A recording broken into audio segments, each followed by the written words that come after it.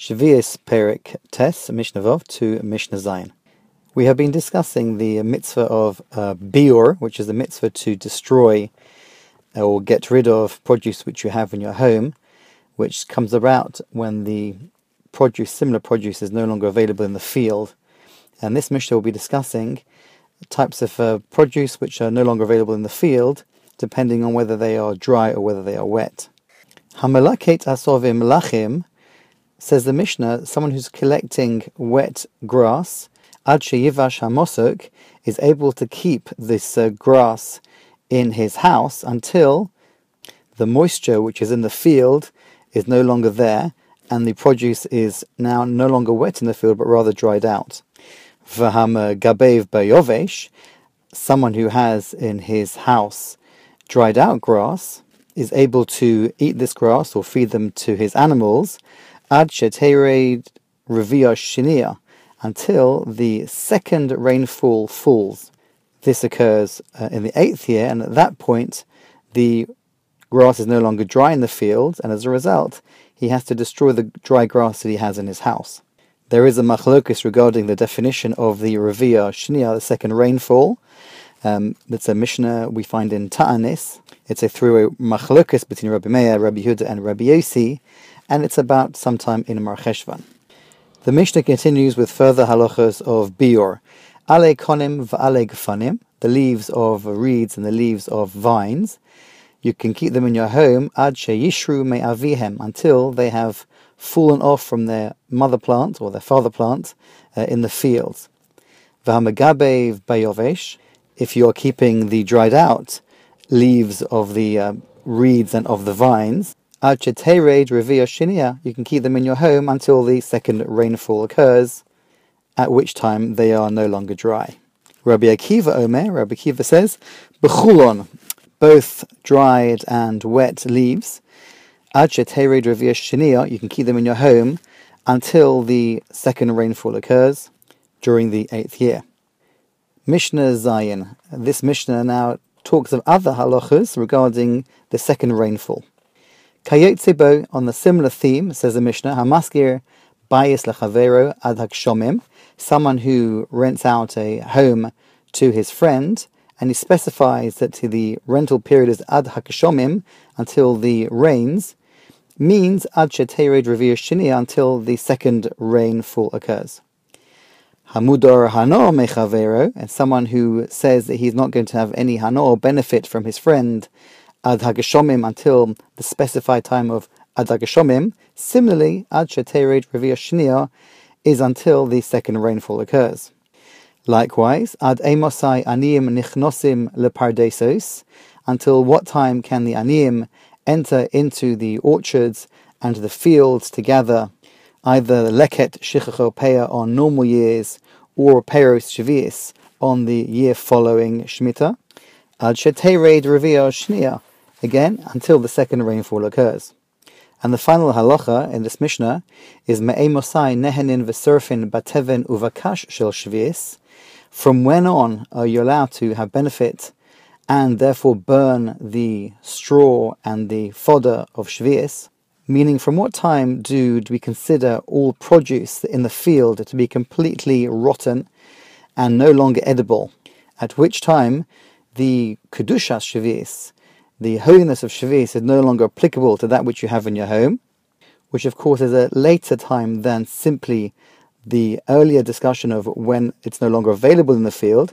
This is a discussion of when it's actually completely inedible in the field, and at which time you would be allowed to eat that which you have in your home. This is mishetered revia shinia, once again when the second rainfall occurs in the 8th year.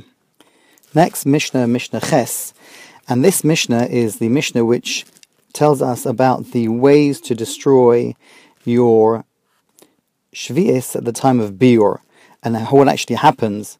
Amongst the Rishonim there is a three-way machlokus of what needs to be done, whether the produce needs to be actually physically destroyed, or whether it's enough just to be mafkir, or to make the produce of shvius hefker at that point, or whether you have to give it to the oats or based in. We will explain our Mishnah according to the Ramban, who holds that all it requires is to be mafkir, the produce.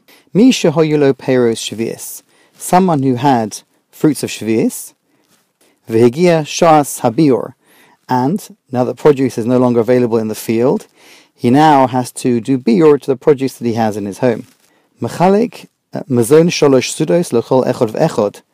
Before he's mafkir the produce, he's allowed to distribute the food enough for 3 meals to people that he knows, people in his family, his neighbors, his friends, and the rest of the produce he needs to make hefker.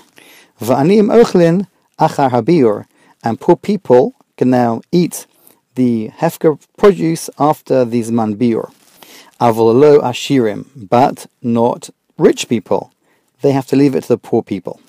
Divrei Rabbi Yehuda, this is the opinion of Rabbi Yehuda. The truth is that even according to Rabbi Yehuda, it doesn't really mean rich people. It really is referring to the owner himself of his own field cannot then reclaim the produce that he has made hefker. He has to leave it to other people, because everyone in the 7th year is called an oni, because they can all just claim food from fields of Shemitah and can't eat their own produce, so therefore they are considered all aniyim. Rabbi Yossi Omer, echod aniyim ve'echod ashirim ochlin achar habiur, which means that not only can other people pick up the hefker produce that the owner of the field has left, but even the owner himself can reclaim the produce which he's put out from his house, and he's made hefker, he can reclaim them and eat them himself. And he would still be accomplishing the mitzvah of biur. Mishnah Tes. Mi shehoyulo peiros shvius shenoflulo birusha o shenitnulo bamatona. Someone who receives the fruit of shvius, and he receives them properly according to halacha, they may have come to him either from a yerusha, so someone died, left him an inheritance of some produce of shvius, o shenitnulo bamatona, or they were given to him as a present. Rabbi Eliezer Omer yenosnu le'ochlehen. Rabbi Eliezer says that the person who receives this produce should not eat the produce himself, rather he should give it to other people, and he can join with them and eat the produce together with them. This is because a person receiving such gifts should not be machzik tova, or should not show undue gratitude to the person who left this produce to him, because the Torah tells us that these produce should really be hefker. V'chachamim omrim ein hachote niskar.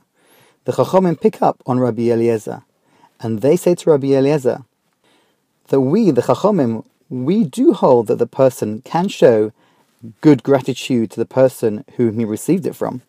But if you, Rabbi Eliezer, hold that a person cannot show undue gratitude to the person from whom he received the produce, if you allow the person who received the gifts to partake in eating the food, then hachote niskar, he is actually getting benefit from produce which he should not be getting any benefit from at all. Elo yemochru le'ochlehen. Rather, according to your opinion, Rabbi Eliezer, the person receiving the present should sell the food on to the people who are going to eat the present. Udemehem yischalku l'chol odom, and the money which he receives from the sale should be given out.